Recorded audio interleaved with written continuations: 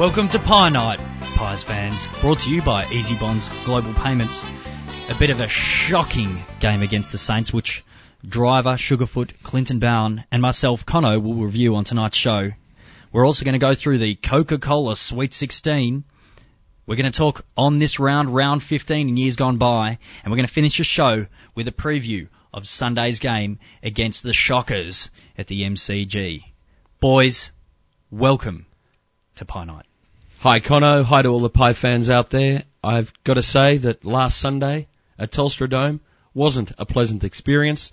The roof was open, it was freezing cold, and the pies were cold too, weren't they, Sugarfoot? Bloody awful. It was actually colder in the ground than outside. When you left the ground, it was actually warmer outside Telstra Dome. We didn't have much to warm us up. We didn't have much cheering, much clapping. There wasn't much to look at all. The first 5 minutes, there was plenty to look at. We should have been 4 up. We kicked 3-1 and were flying, and then all of a sudden the Saints turned it around. We stopped. They kept going. We were awful. I think that's the point. Did they start or did we just stop?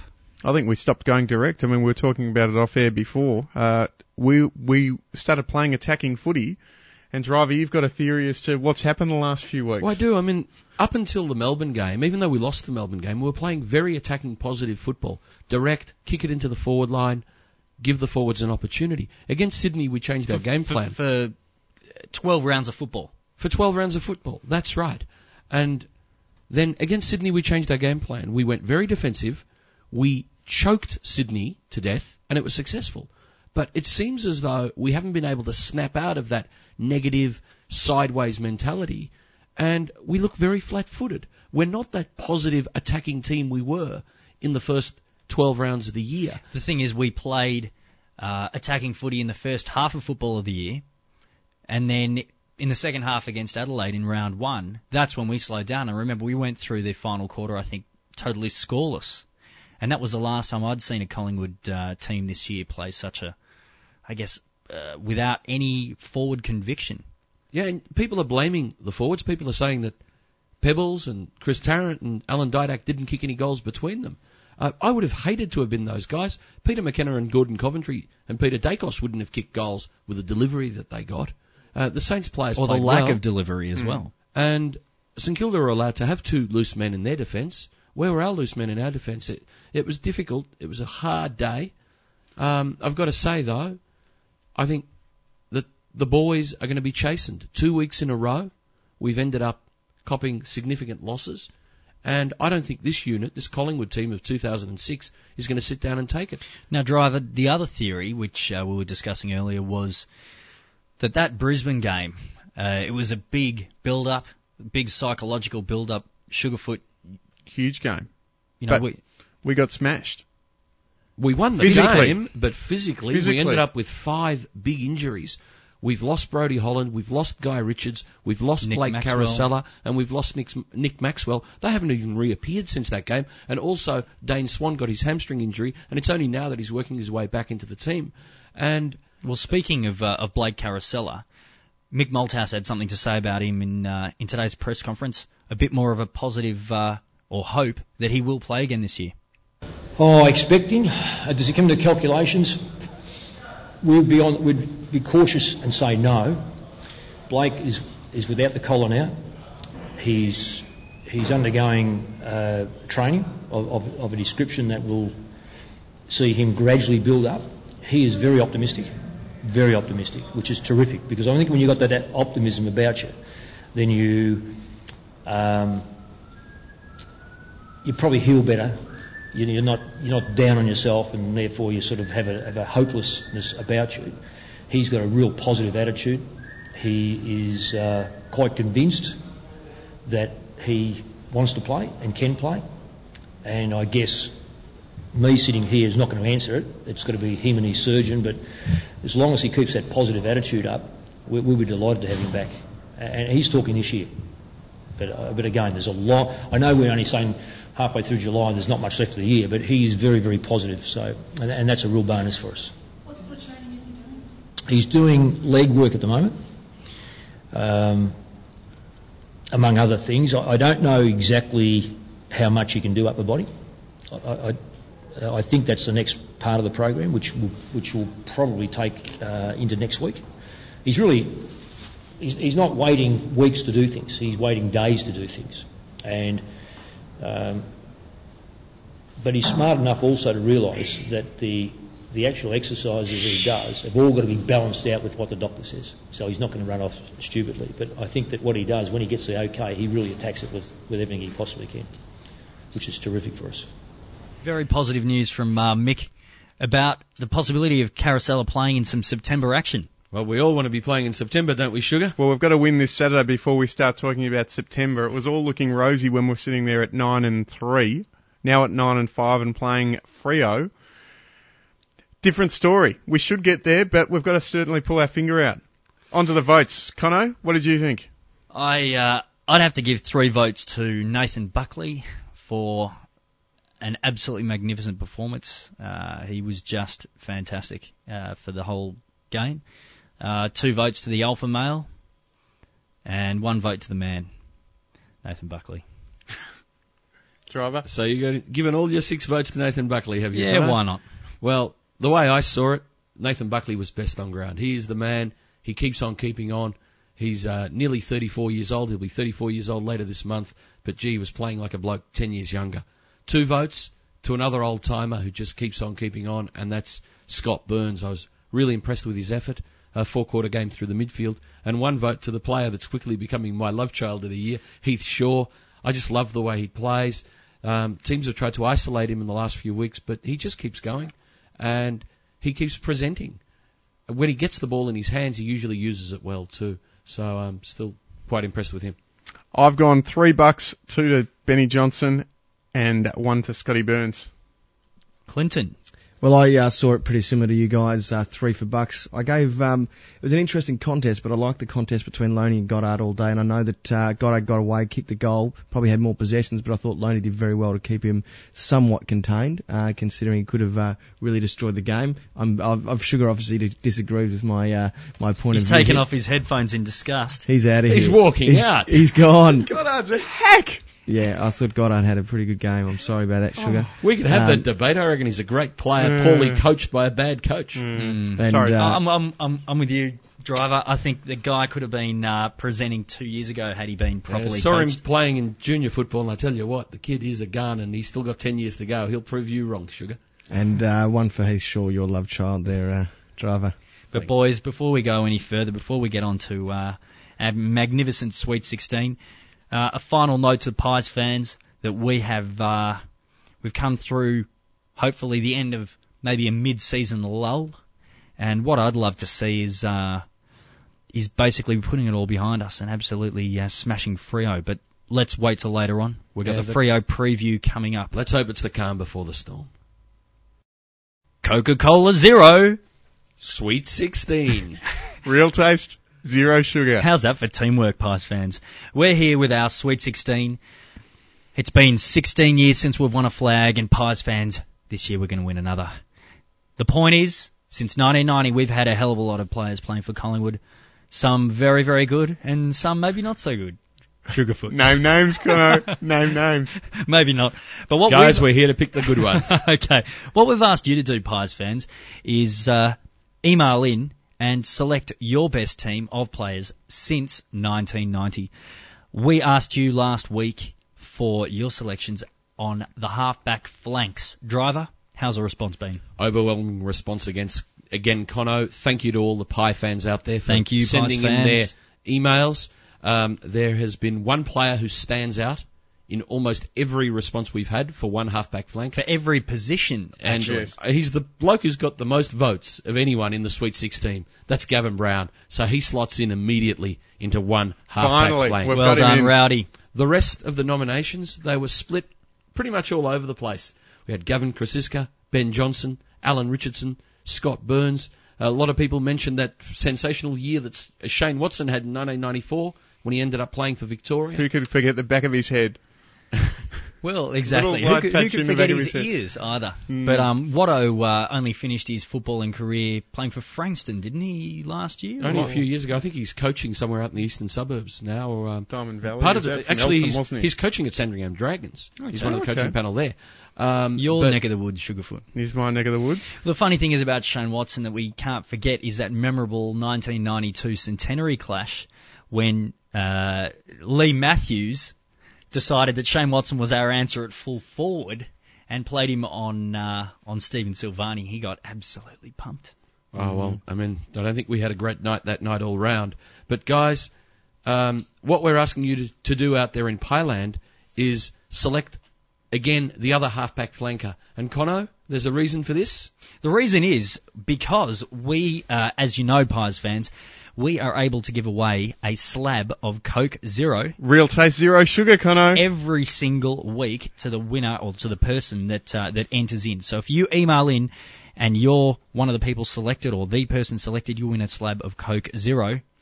Real taste, zero sugar. They're not selected at random either. We actually do go through a process of choosing people who put a bit of effort into their stuff. So And that's please. one of Sugarfoot's patented scientific secrets. He's not going to tell anyone how he selects them. But the point is, Coke Zero Real taste, zero sugar have again, been Conno. so generous in their sponsorship of this particular program, and we thank them very much because it's a great drink, that they want the world to know how good Coke Zero Real taste, zero sugar. On repeat. really is. So they've got another slab they want to give away to us next week for the other halfback flanker. So, driver, how does one particularly lucky Pies fan win that slab? Well, they have to send us an email to pienight@collingwoodfc.com.au with Sweet 16 in the subject line and a selection of a halfback flanker other than Gavin Brown, who's already selected as the best halfback flank for the last 16 years. And last week, the lucky winner of the Coca-Cola Zero, Real taste, zero sugar. thanks Sugarfoot, slab, an entire slab of Coca-Cola Zero, goes to Kelly Haynes. Thank you, Kelly, for your entry. But we should also Honourable mention a few other yes, if emails, I shouldn't we, can Connor? interrupt their driver. Hayden, I won't mention his surname, but I'll just say Hayden C., who works for the Department of Infrastructure, has it's our taxpayers' money going to work writing an absolutely magnificent email in to the to us here. I'm happy at for my taxes to Pienight. pay for Hayden. Collingwood stuff, Conno. Thanks, Hayden. You're a good Collingwood And man. he loves Ben Johnson, but just seems to think he might need a bit more development time. So he's voted for Rowdy and Crosby. I've also got Jason Theophilus, is a regular contributor. He's put Gavin Brown. Good on you, Jason. And he's also just mentioned that it was awesome to have Dids on last week. It was. I'll tell you what, Amber was getting a bit excited in the box there too with Alan in. He was looking good. And You were getting pretty excited there. Sugar, I could hear it all the way from where I was last week. You were getting excited. And Conno, anyone else? Look, Driver's got a few, I think. Well, yeah, I mean, look, we've got plenty of emails here. But Pie fans, if you want to be part of the Coca-Cola Zero Sweet 16 and get your chance to win a slab of Coca-Cola Zero, real taste, zero sugar, then you've got to send us Zero your sugar emails. foot in that instance. You've got to send us your emails to pienight@collingwoodfc.com.au with Sweet 16 in the subject line. Thanks, Coca-Cola Zero. CollingwoodFC.com.au is proudly supported by Easy Bonds Global Payments. Secure online payments. Easy Bonds online payments. Check out Easy Bonds' website at ezybonds.com or see the Collingwood website to see how you can transfer money the best way online.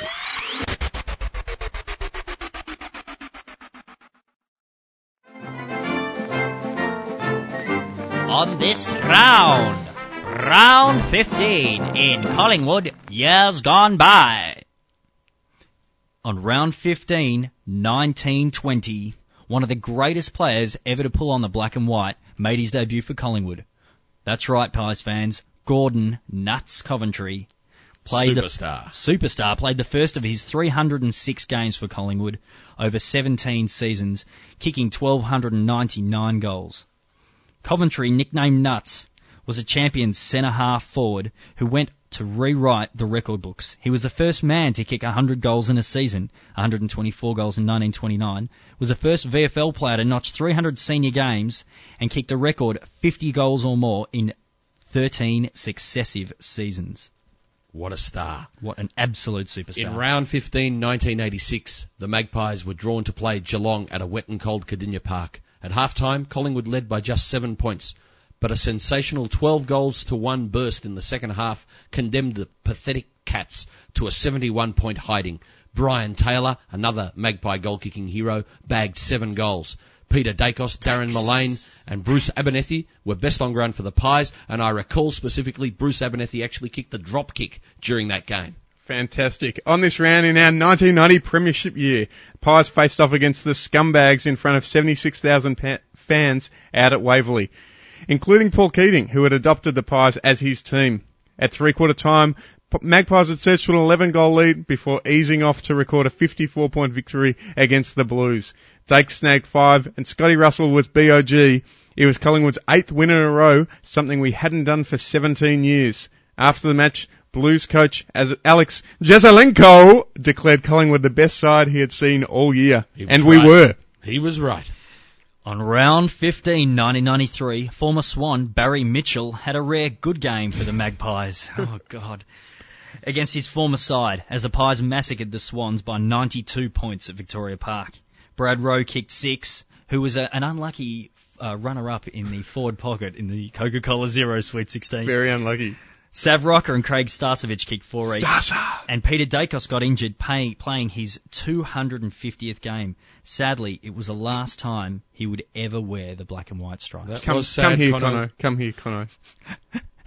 It's all right. Guys, Hold me, Sugarfoot. No. Guys, at this point, I should acknowledge the work of Taurus from Buckley Surfers, who has done a lot of research that we base on this round on. So we thank him Thanks, for Taurus. his Well done, continuing Taurus. good We'll efforts. see you at the Cricketers this Sunday. Definitely. Hopefully celebrating. On this round in 2003, the Magpies came out firing against the Fremantle Dockers at the MCG. Nathan Buckley, superstar that he is, was inspiring with 30 kicks in a best-on-ground performance. Shane O'Brien and Josh Fraser kicked 3 goals each, and the Magpies smashed the Dockers by 41 points. I think it's time that we repeated the dose on Sunday. And that was On This Round.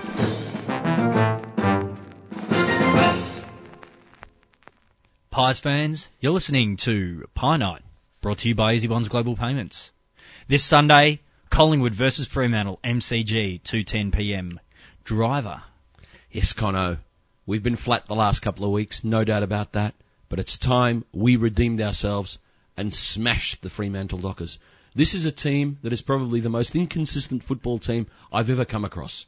They're consistently inconsistent, aren't they, Driver? Up one week, down the other week. They are playing for their season, and if they have any respect for their coach, they're playing for his career and his future, basically. I hear on the grapevine that a former West Coast Premiership player is now the favourite to become Fremantle coach. Is that a former West Who's Coast that? Premiership player that's currently resides at Lexus Centre? No, I don't. I'm not sure about that. The latest theory I have is a West Coast Premiership player who might be residing in a state between ours and Western Australia. But Chris Connolly is certainly in the gun. You lost me with that one, Driver. Come on. No, Name he's- him. He's certainly in the gun. I can't name him, but Chris Connolly and the Fremantle Dockers have got everything to play for. But so have we, guys. It's time we focused on Collingwood. Some of our players are under pressure.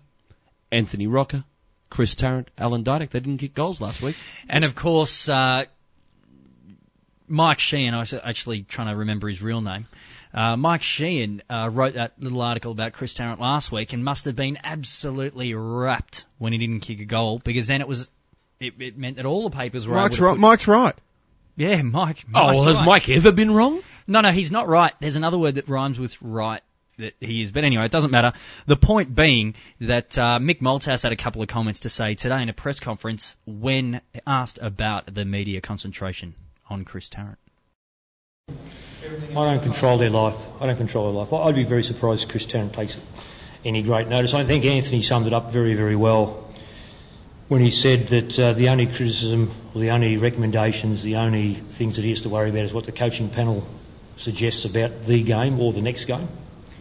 I think if we if we started to zero in, see, all the attention is to Chris Tarrant.